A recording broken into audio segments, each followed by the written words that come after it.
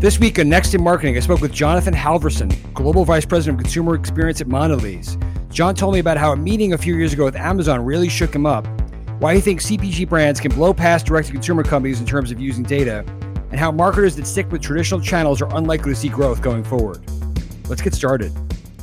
Everything we know about the media, marketing, and advertising business is being completely upended thanks to technology and data. We're talking with some of the top industry leaders as they steer their companies through constant change. Welcome to Next in Marketing, presented by AppsFlyer. Hi, everybody. Welcome to Next in Marketing. My guest this week is Jonathan Halverson. He's the Global Vice President of Consumer Experience at Mondelez. Hey, Jonathan. Thanks for being here. Thanks for having me. So I'm excited to talk to you because you're the big brand guy that's going through all the changes, and John and I, of course, met as is tradition. We did a panel together, so now we're best friends. That's how the connections happen in this world. But I think it'd be good to maybe just talk about your title, because you're Vice President Global of Consumer Experience. Does that mean you're the guy that makes sure that everybody's got really good websites or good branding? Do you oversee advertising spending? What does that entail, and what does it not entail? Yeah, when I came here, I was in charge of media, digital, and data. And then 2-3 years ago, as the CMO and I were adding some other things to plate. So I took on creative agency relationships. I took on production.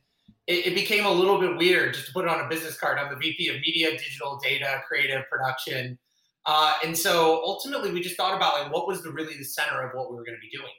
And we wanted to go on a real journey to move from a very paid media mindset to really shifting and thinking about the consumer experience. So that does include all of those disciplines, all those centers of excellence, both at a global as well as inside the BU. So everything from what's going on with our websites to our paid media investments to how we're building earned media, our creative agency relationships. The CMO it makes me the throat to choke on that. Right. So let's just maybe talk about that a little bit. When you say going from a paid media mindset, because I think of like Mondelez includes brands I think of them as classic TV brands. They do lots of things, but like Ritz and Oreo, stuff that appeals to wide swaths of the country. Were you guys historically focused on getting high reach campaigns out there and having a media focus, and then the advertising? I'm assuming the advertising wasn't secondary, but what do you mean by that shift? Yeah, I think a few things. So certainly, classic, like any classic CPG, we had a very mass market mentality. In order to grow billion-dollar brands, you're serving high number of consumers. So these are brands that are well-known, highly penetrated, high levels of awareness. And they were built very much by having one message that we shared with everyone, and we delivered that as cheaply as possible. And so ultimately, you had a very paid media mindset of how you built this You got brand. the Halloween Oreos are coming out. Tell everybody about them. Right? It's just like, hey, we're launching new Oreos. Run, 40 GRP, 50 GRP, 60 GRPs of television a week, 52 weeks a year. And that was your classic formula to be able to grow and show everyone the exact same piece. And over time, and I credit my successor, Bonin, for really pushing us into digital in a big way. And he saw the opportunity in digital. And over time, we've refined and accelerated that. So today, we're a brand that's spending 55-60% of its budgets in digital. And that's really progressive for a CPG of our size. This is a 20 billion plus, revenue company. I think that would still surprise people because if you told me that was a retailer brand, yes, of course. But I would still think, they're TV heavy, even though they've shifted strategically. TV is expensive, but that, I think I would also maybe assume, you're spending 50-60% of your budget on digital. That must mean you're using digital to replace television. But I'm guessing that's not necessarily the case. Yeah, no, I don't think that we don't use it as a replacement for television. I think when you have that mindset of replacing television, again, you start getting into this mass mindset. Right, let's get the GRPs in another way, right? And just seeing consumers as a very homogeneous group. And if you really look at it, consumers are more weird. So if you think back, decades ago, consumers were a lot more similar. You look at what was weird in the 60s or 70s, 80s and 90s, and then you look at what's weird today. I think ultimately you see the world has become more diverse and it's become less homogeneous. And that ultimately creates big opportunities for brands to be more relevant the more targeted they are. So digital for us is not a replacement for television. I think it's become our primary lever for brand building for a lot of our markets. And so we have markets where we're as high as 80, 90% digital. We have some markets on the low side where we're in the 40s, but I would think progressively, BU by BU, market by market, you'll see us be in the top quartile, certainly in our category, if not the total industry for digital spend.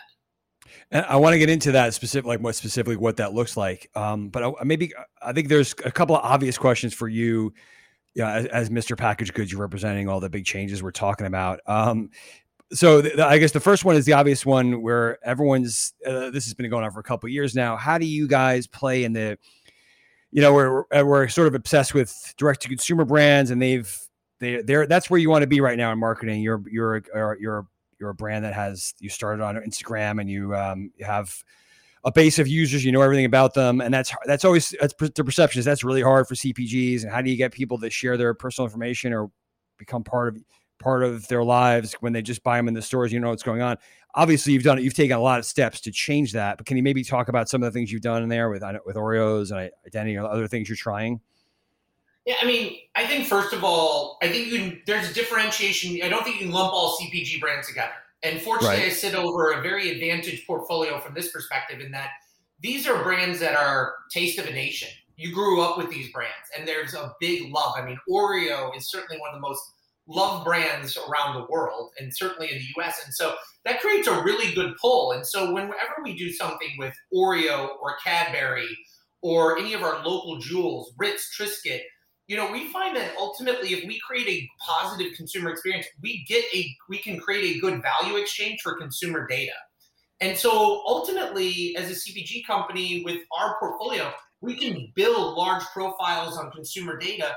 Our biggest challenge is really figuring about how you're going to operationalize it, because I think becomes a lot of use cases, and that can be, what are we going to do first, or how is this going to work, and how are we going to operationalize it? Making that work in a business that has so many brands is usually actually the big challenge, because you have a lot of different use cases. You have hundreds of brands that could do different things. So how you're going to prioritize your resources becomes a big challenge.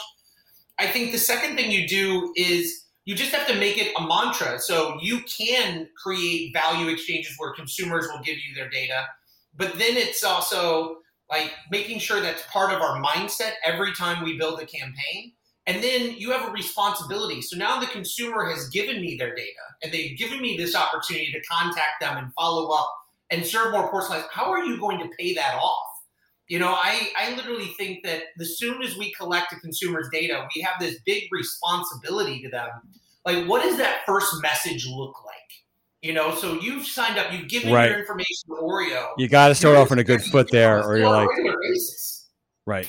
So do you have any good examples of that? Because I think, people are going to assume, okay, well, I'll sign up for, this retailer's email. I like personalization, but what do I want to give Oreo my information, or Ritz? Like, how do you approach that? How do you make that value exchange clear and open that door? I think there's a few things. So like easy ways where these get collected. We've done a lot of flavor contests, which we're classically famous for. It's like, what flavor of Oreos would you like us to see? Or what flavor of Cadbury would you like us to see? And so ultimately, that creates a cycle of constant communication. And so a lot of times, I think the UK business has probably done the best with this. And they have a really smart leader who's just been super focused on it. And so we think about not only new product launches, what are the new flavors, what are the, essence, how can we create just special content we only send to them around different, promotions we're doing, different activities we're doing. When we're launching, Cadbury eggs, how do we make those available? Are there going to be products we ship to them in advance and ultimately treat our Cadbury core consumers like influencers?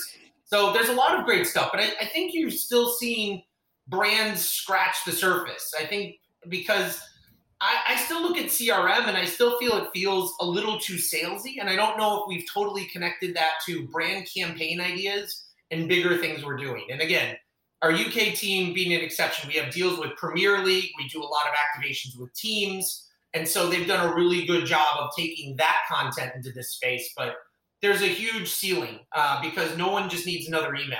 And I think we've all been barraged with those. Not 10% off, not 20% off. That's not the model. Do you think this is a little bit of a tangent, but do you think we get a little bit too obsessed with it? Marketing today is you have personal data or you're dead. Like, is it like can a brand that just appeals to the masses and sells stuff and doesn't actually have to attribute every single user to a bit of data, can they survive? Do we get too crazy with that notion?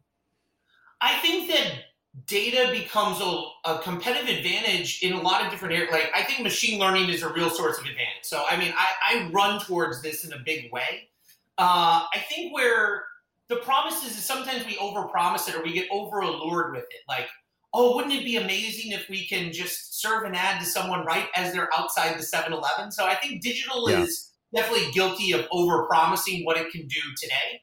But I think if you're not building those relationships with retailers to be able to have closed loop, or you're not building relationships to consumers to understand them more, you're missing out. I mean, I think this is how I zoom back and think about it. Like, what caused brands to grow the last decade, right? You had brands that had purpose, brands that shifted into digital, and brands that ultimately integrated creative and media. And if you did those three things well, you were rewarded with outsized growth. I think that the things that ultimately win the next decade, one is commerce. So how do you create different business models? Like, why I get excited about DTC is not so much from the data, but I think it's important. The most successful businesses have multiple business models. I think it's interesting that retailers are becoming media companies. I think it's interesting when people have subscription businesses. I applaud when people like Pepsi. Publishers are in e-commerce now. Yeah, so commerce is one. The second one is identity. And I think identity really matters and determines who wins and loses. And there's a difference between data and identity. So how well do you really know your consumer? And that, not just like from a demographic statistics perspective, but really what speaks to their heart and their empathy. And as we've gone on our journey in personalization, we've learned to understand the difference between having data and a consumer giving us data and us understanding their identity. And they're two very different things. One is on this journey to identity, but identity being the higher order principle. And the third thing I think is you have to be really human. And I think that's what differentiates it, because as you build consumer experiences, there is this downward pressure of commoditization, because you are ultimately judged against the last best experience you had, regardless of category.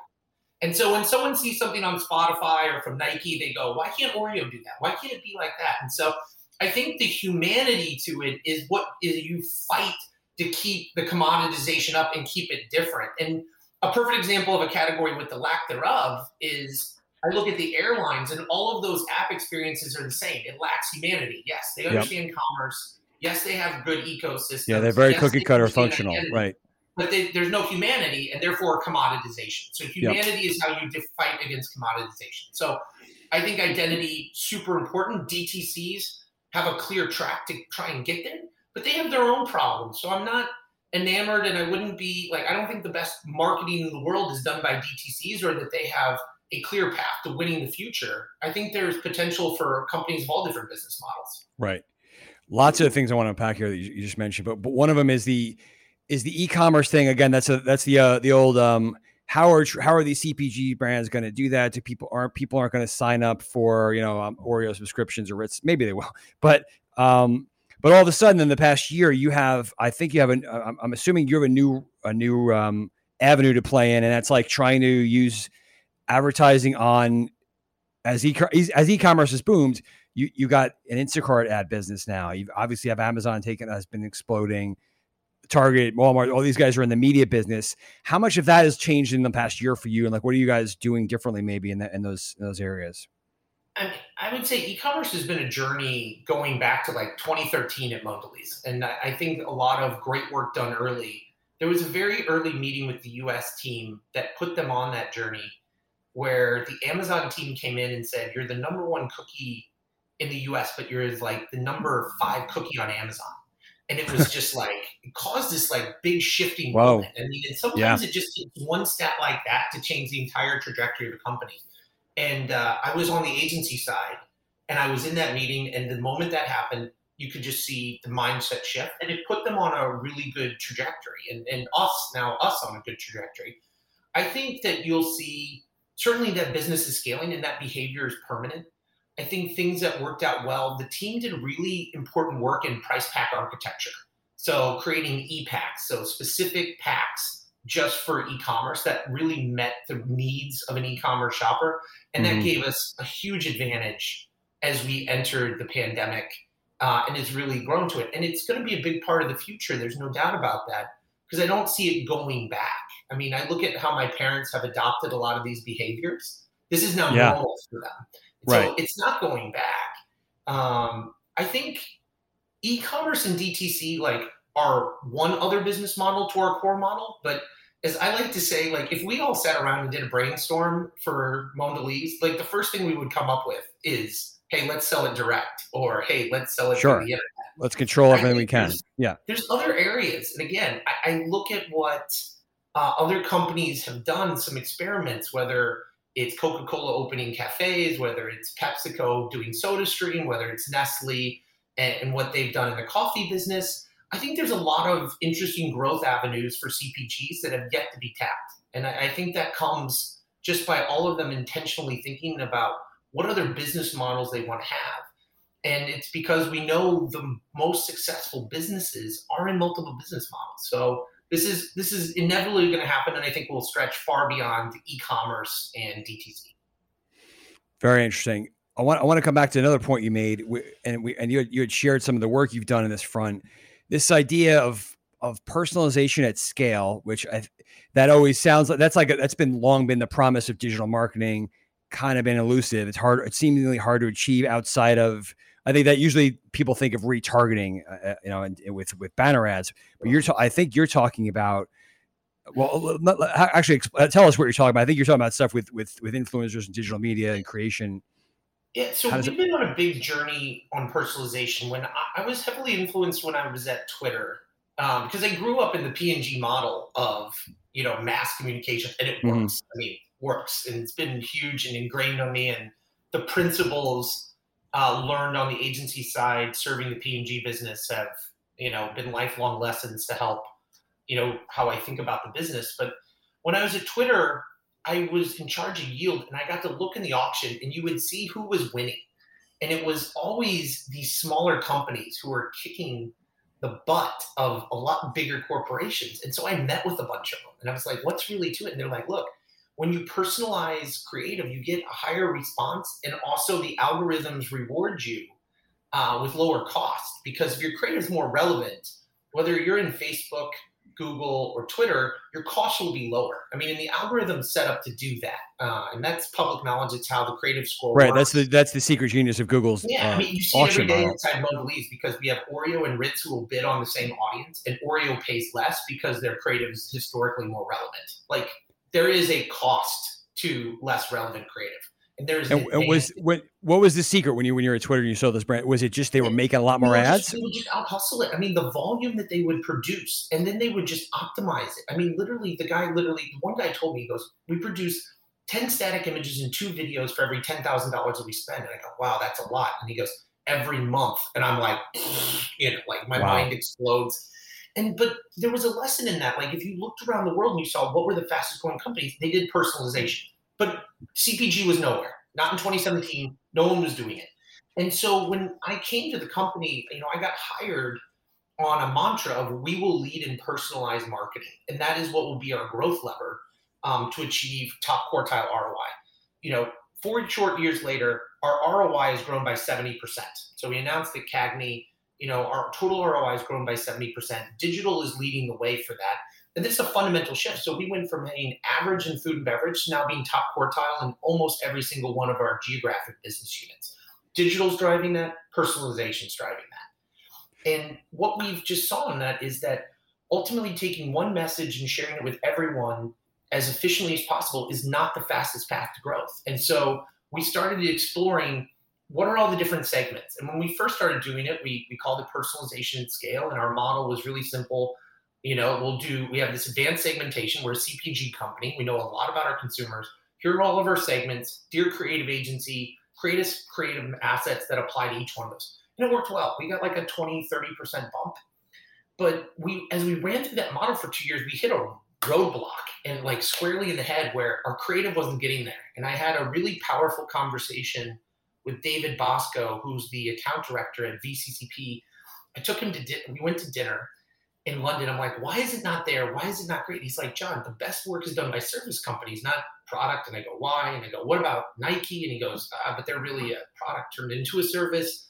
And ultimately, we paid to do a project to really invest in how we do creative for personalized and CPG. And the outputs were really amazing. And a lot of what CPG was doing was mirroring. And it was like Getty photo shoots, just switching it out. And that changed how we thought about it. And then a follow-up project with Ogilvy led us to creating what is our personalization model now, which we call Empathy at Scale, and is really about reorganizing and like fixing some shit I got wrong when we launched Personalization Scale. When I launched, I wanted segments up front. I cared a lot about the data, the technology, and ultimately you get to good results, but not all the way you want to go. When we re-engineered the process and built it back into Mondelez, we put our creative ideation up front. We then think about how we can use empathy patterns to tailor that so we get out of just basic demographic targeting. And the results have been amazing. I mean, our India business and our Milka business and our Cadbury UK business who have adopted this, they're just on fire, absolutely on fire this year. And it's been really inspiring to see how the markets then embrace this and drive this to the next level. So I've come a big journey on personalization. I believe it's what CPGs need to do. It's super hard to get started because it's daunting. It's like we're going to go from it's everything against you. It's everything against the way you've done things for the longest time. Everything against your mantra. It's you intuitively know it's right. Like intuitively, you know this is correct. But it's like, okay, we're going to go from 7 million assets to 100 million assets. How are you going to afford that? Like, how are you going to manage the media costs? The production timeline, the approvals, all the things. And we have solved for those things. And when we started, we didn't have all the answers. Like I remember when we launched this in January of 18, I was being asked by the markets, well, how are you going to solve for that? I don't know yet, but we know we have to. And we really, a commitment to my boss, Martin, the CMO, we burned the bridges behind us. And we said, we are doing this. We're burning the bridges. It was at the center of our creative pitch. It was at the heart of our production pitch. He gave me, who had no experience managing creative agencies, control over the creative agency relationships and the pitch to really drive this model because we just believed in it. And it certainly paid out, but it's a journey. And we don't have it all figured out yet. Like as I think about how do we do retailers? How do we get to better identity? How do we solve for commerce? What are the new business models? How does that all tie together? We're still solving it, but we're well on the journey and we see just the performance in the business. It's super exciting. So can you give me, even if it's hypothetical, like a look at what that would, how that plays out? Like let's 2015 versus now. Like you might, I don't know, Trident has 5 different ads and you show me one because I'm a guy and show someone else one. And now it's 500 ads. What is it? Yeah. Like let's roll back. Let's use I like using chocolate as an example because it's really easy. So when we first started, we would have said chocolate. Great. There are 10 different types of people who eat chocolate, right? There's millennial moms, young kids, this, that, other. And, we would come up with, you can easily come up with 50, 100 segments. I mean, it's super easy to think about all these groups. Like you can write them like this. And we would create ads and it would feature the millennial mom, the US Hispanic mom, like ultimately in the same story all the way through. That's what it would be. And you get 20% lift because ultimately you plug that into your media buying and like bid on all the segments. So if you go into Facebook, you'll see hundreds of segments all the way through. Like we're just all right, buy this segment, this segment, this segment, or you buy it in mass and you let the algorithm solve for it. But you're literally creating 100 versions of essentially the same ad, right? Like pretty simple. Yeah. And where we've gotten to, and that was because the segmentation led the process. If you look at it now and look at like Cadbury work that we've done for Silk or we're doing for CDF, Cadbury Dairy Milk, now it's a lot more about the empathy pattern. So we just did a Valentine's Day work for India and it was beautiful. And they were thinking about, who are the new young lovers, you know what I mean? Or new couples versus And so it's more about like your empathy versus your demographic because it's less about what we thought in the beginning. Our thesis was, you needed to see yourself, right? Like I'm going to respond more to if I see Caucasian male, 40 doing the exact same thing. And we found is that's not what's true. That's not what triggered, like whether is a very easy personalization thing to do, or demographics, male, male, female, female, but it doesn't get to the full potential. It like just starts to scratch the surface. And it's when you really get into telling stories that are more empathetic to the person, that's when all of a sudden the response curve shoots through the roof. And so now, as we start telling those stories and we found the production models to produce those assets, that's when you're just seeing the response and just the brand equity scores shoot through the roof, the brand response that are, everything from a cost per action to brand equity improves dramatically in that model. So what you're describing it's giving me agita thinking about it. But if you're talking about trying to apply, you're making tons and tons of different creatives, using all these segments. Can that be done outside of the walled gardens? Are you talking about a Facebook, Instagram? No, we do it across the entire meat buy, and ultimately we find really great. So we do it inside the walled gardens, but we also do it outside of it. So I would credit like Globo in Brazil. Like, great example. We're doing some really innovative stuff with them that'll launch later this year but I think what's key to our media model is in any given market, we probably work with like a core 7 partners. So yeah, from a digital perspective, you're not going to see us working with 100 or 200. It's really focused because because what you're doing is really complex. You can't do that with thousands of people. Creative agencies, we went from 400 down to like a core 5, and right. A few locally, so let's say 10 that are really. That's interesting. If you want to do something complicated like this, you can't teach this or explain what you want to do to 400 people. Right. So same thing on the media side, but like Globo, Hotstar in India, like an amazing partner to the Mondelez business. So that's not a walled garden. That is a partner who is absolutely able to create amazing content and help us build that model. So I think we're finding that in a lot of our e-commerce partnerships. We're really excited to see what we can do with people like GoPuff, like Instacart, and others. And so it doesn't have to be just the walled garden. We do great work with a lot of different partners. It's just you have to have a focus list. Right. So with that, how much do all the identity changes rock this strategy? If they do, like, cookies going away, IDFA, whatever happens to regulation. I mean, the few thoughts. So like every time one of these things comes up, everyone's like, well, is this going to like totally throw it? I ultimately go back to what are my principles, things I believe in. I still believe in the future, commerce, identity, humanity matter, and therefore personalization matters. I think ultimately, as the whole cookie challenges have come up, I think it's good that the world is going to move on from cookies because I don't think anyone can be happy about it. I'm kind of famous for saying I think we're in a purgatory of mediocrity right now. Like the consumer's not happy, advertisers aren't happy. So anyone who wants to hang out here is just way too invested in legacy. Yeah. So I think it's going to progress. I think we're in an interesting time because I think you're seeing a lot of different proposals on how the world could go forward. Google has their point of view. Nielsen has their point of view. Microsoft has their point of view. The Trade Desk. All these companies. And I think so the Trade Desk has their point of view. And so ultimately, I think it's good that in this moment we hang out in this point of divergence and be comfortable with not knowing the path forward. But I believe we will ultimately solve it because ultimately the consumer is the boss here. And the consumer is demanding to ask for more personalized advertising that's not just a mirror of themselves, but really speaks to their empath. And I believe we're going to solve it. And when we started this journey, people said, how are you going to go from 7 million assets to hundreds of millions of assets without increasing non-working media? And I said, we'll solve it. And they're like, okay. I don't know. We'll figure it out. Yeah. DCO. And then DCO has come to maturity and ultimately delivered what we all hoped it would be in a lot of cases. So where there is a will, there's a way, my friend. And it tends to solve itself. Now, it may be too early to ask this question, but with Facebook and Google, they're obviously hugely important, but they're both going through this self-imposed evolution of sorts that it seems to be driven by regulation and the climate, where Google's going towards this, we think, a cohort model, and Facebook is talking now similar ways of changing the way their ads work so they don't know as much about individuals. Do you have any sense of whether this is going to make, really upend the dynamics and make them less effective at what you're describing?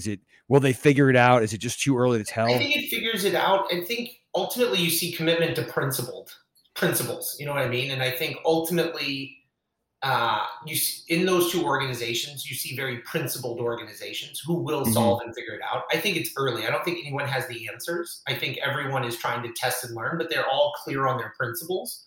And so this is going to have to get worked out in the lab and through a series of alphas. And some of them will succeed and some of them will fail. But that is what I think the next 12 to 18 months are all about. And I think you got to be willing to put in the work. So, we're aggressively trying to partner with those. And I think we become hopefully a really good candidate to partner with those companies because we know them well. We've got a really good stomach for failure on alphas, and you have to. Having been on the product side at Twitter, I feel it. Another hard thing for CPGs to do, right? Though that the stomach for failure, you got to develop that. You have to sign up for some failure, and you make a portfolio choice. But we're going to have to get in and do the real work as an industry. And I think hopefully, if nothing else, what I hope is in some ways, crisis unites the advertising industry. And I think sometimes right now, I think if there's only one good thing that comes out of this entire cookie debacle is it has united advertisers, agencies, and platforms around having to have a conversation that's positive and interesting about how we solve this versus, auditing agencies, or I don't trust my agency, or what is this? It's us nice against them. Yeah, let's try and beat each other. A strategic conversation, and it's just like, can we do this all the time? Why do we get sidetracked with all this other crap? Right. When we stay focused on some really good strategic conversations, it's amazing what this industry can do because it's full That's where the great work comes, the inspiration. How does what you described with trying to use empathy as part of you showing people the right messaging and the scaled relevance thing, can you apply that to influencer marketing? Do you try to do that? How do you guys approach that? We try to. I think influencers can play a role in that. And I think it's just, you have to think of them as serving a micro community.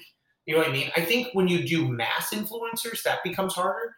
But I think there are some influencers that ultimately very much their content and who they are speaks to one of your empathy patterns. And so I think it's harder if you go out and get someone at mass. But it's a lot easier when you're finding people who very specifically meet different niches of your audience. But the key thing is in that model, and this is, again, it's like things I got wrong that I'm vulnerable about now, like that I can come clean and say I got wrong. Up front, I would have just hired different influencers who match those different audiences in a way. It seems obvious, right? Yeah, and then away you go. Find the millennial mom who speaks to Cadbury and then do that. And now I've learned to put the idea first. So let's make sure we have the right idea, and then let's go find the right talent that goes against it that's going to help, And the big unlock in this, it was one of the great presentations at Ogilvy. They had a slide, and they're like, we personalize not to scale the number of our ads, but to scale our empathy. And it was just this really powerful slide. And it wasn't the last slide in the deck. And I just said, stop. That's it. That's your mic drop. I'm going to show you what it is. And I'm like, no, stop right now. I'm like, this is the slide. Like, that is it. It's like, that's your huge idea. Yeah. Empathy at scale. And they're like, okay, well, that's nice. Well, can we keep going? I'm like, no, you don't understand. The meeting's over. I'm like, I don't want to see the rest of the slide. We figured it out. I've never seen the last 10 slides of that deck. Never. And I literally grabbed the account director because the strategy guy's presenting. He's super passionate, good friend of mine. I'm like, you've seen the end of this deck. I really love this. Do we keep going or should we stop now? He's like, stop now. And I'm like, never send me this. I never want to see the last 10 slides. Right. You've already won. Don't mess it up. The future could have been like even that much better, but I'm like, we need to stop now. This is so great. I love this. There's so much energy in the room around this. I never want to see the last 10 slides of that deck. That's funny. I want to come back to something you mentioned, how you've personally leaned into wanting to figure out machine learning. That's an often used phrase in marketing that we don't, that means a lot of things and maybe misused. But some of the things you described seem like they don't always lend themselves to that. I guess that's a big question. But how are you thinking about marketing and through the machine learning lens and where we should go with it? And then does it apply to this personalization at scale thing you're talking about? Like a few thoughts up front. Every marketer uses advanced analytics today, whether they realize it or not, because every time you bid inside an algorithm on one of the platforms, there is machine learning working on the background to optimize your delivery. So that happens, right? So, but here's how I think about it. Look, let's talk about what it takes to make that entire model work. It takes to have big sets of clean data. It takes computing power, which is super cheap and anyone can get. I mean, anyone can get some servers in Iowa. Like, we're fine. And then you have to have the sales signal. And this is where your relationships with retailers become super important. And what I get excited about is, if we can create large, clean data sets, and we've invested a lot into building that for our media data, our consumer data, and now tagging all of those creative assets. And if we can partner with retailers, we can create really fast learning. Then I've neutralized any advantage any DTC has about it. I will know everything a DTC does.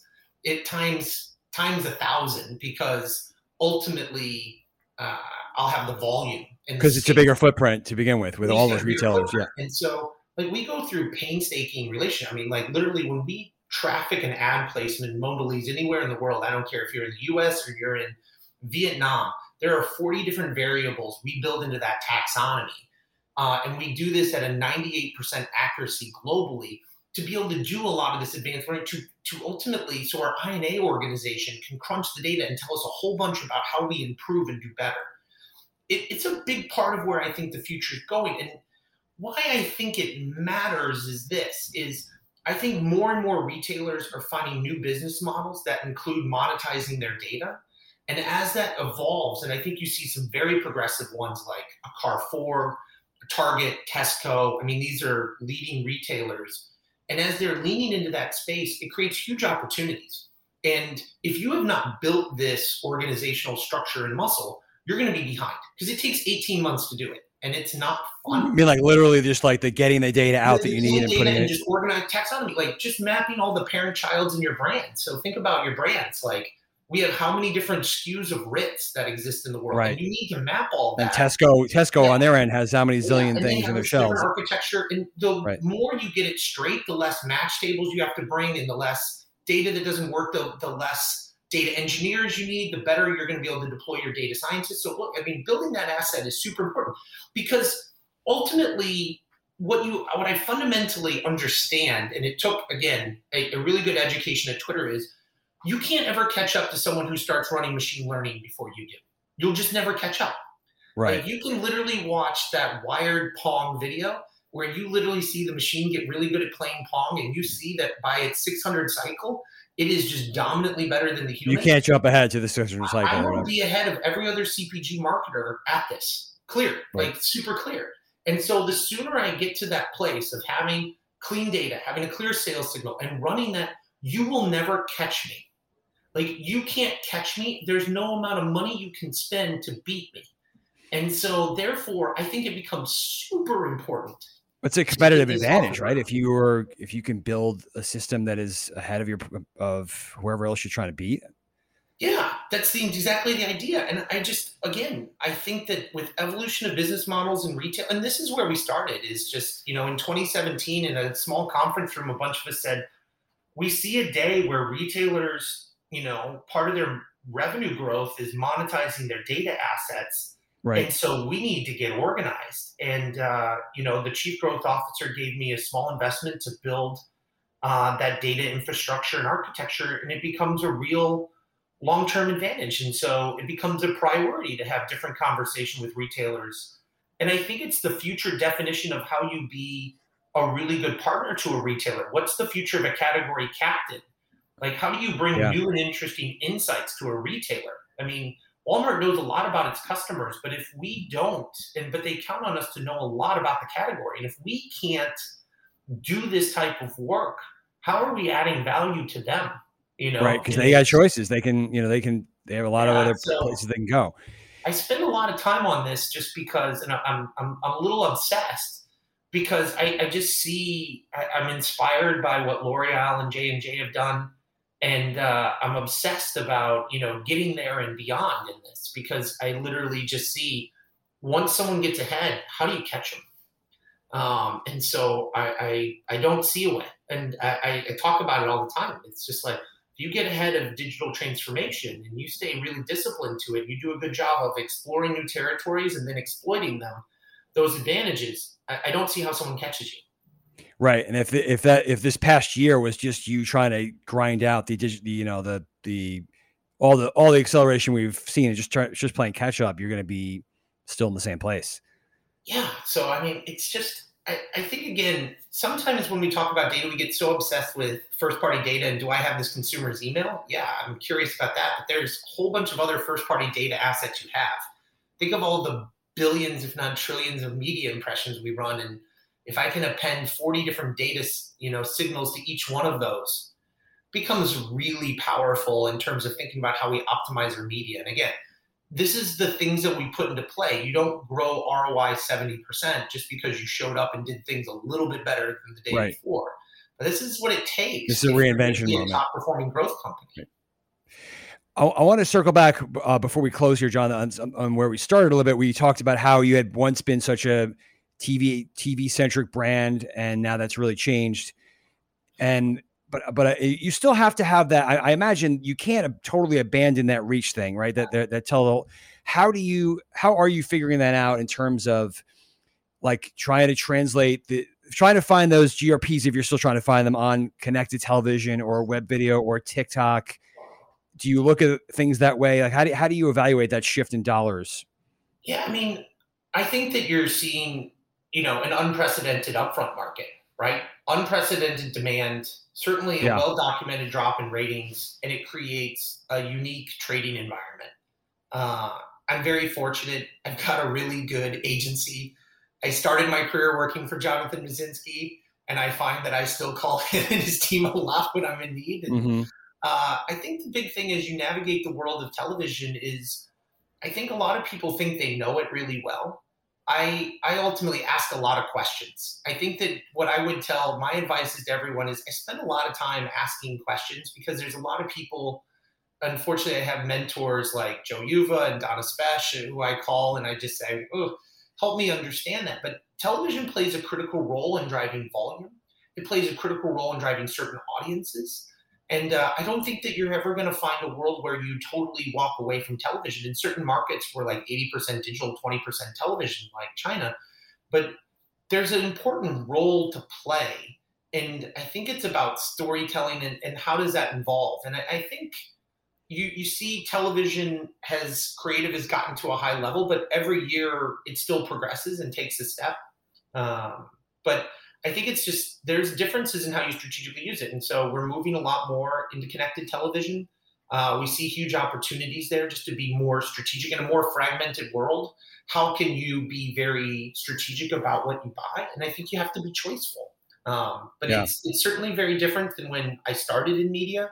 And I find it's evolving, but I think the same principle applies is if you're going to be curious about what goes on in digital, you should be equally curious about what goes on in television, because I think the difference will kill you if you don't pay attention. Sure. The one thing I wonder, and based on your conversation makes me think of this, is when can television apply the heavy personalization, the machine learning, the segmentation like that you're doing with all your other media? Is that never going to happen? I see some green shoots. I tell you what, my eyes turn to Brazil. I see big potential for companies like Globo to do really innovative things. Those guys are super smart. And I think you'll see that same level of innovation in the US and other markets. It's coming, but I think it's just, it requires changing a lot of trading models, and there has to be financial incentive for all the players to do so. And so, right. But there's some very big bright spots in that space. And again, I think the difference between people who did what they did last year a little better and people who really sit down and ask the questions and be strategic is big. And I see some big breakthroughs on the horizon. And again, I'm very positive about what's going on in Brazil at the moment, because I think we're on the verge of something really cool.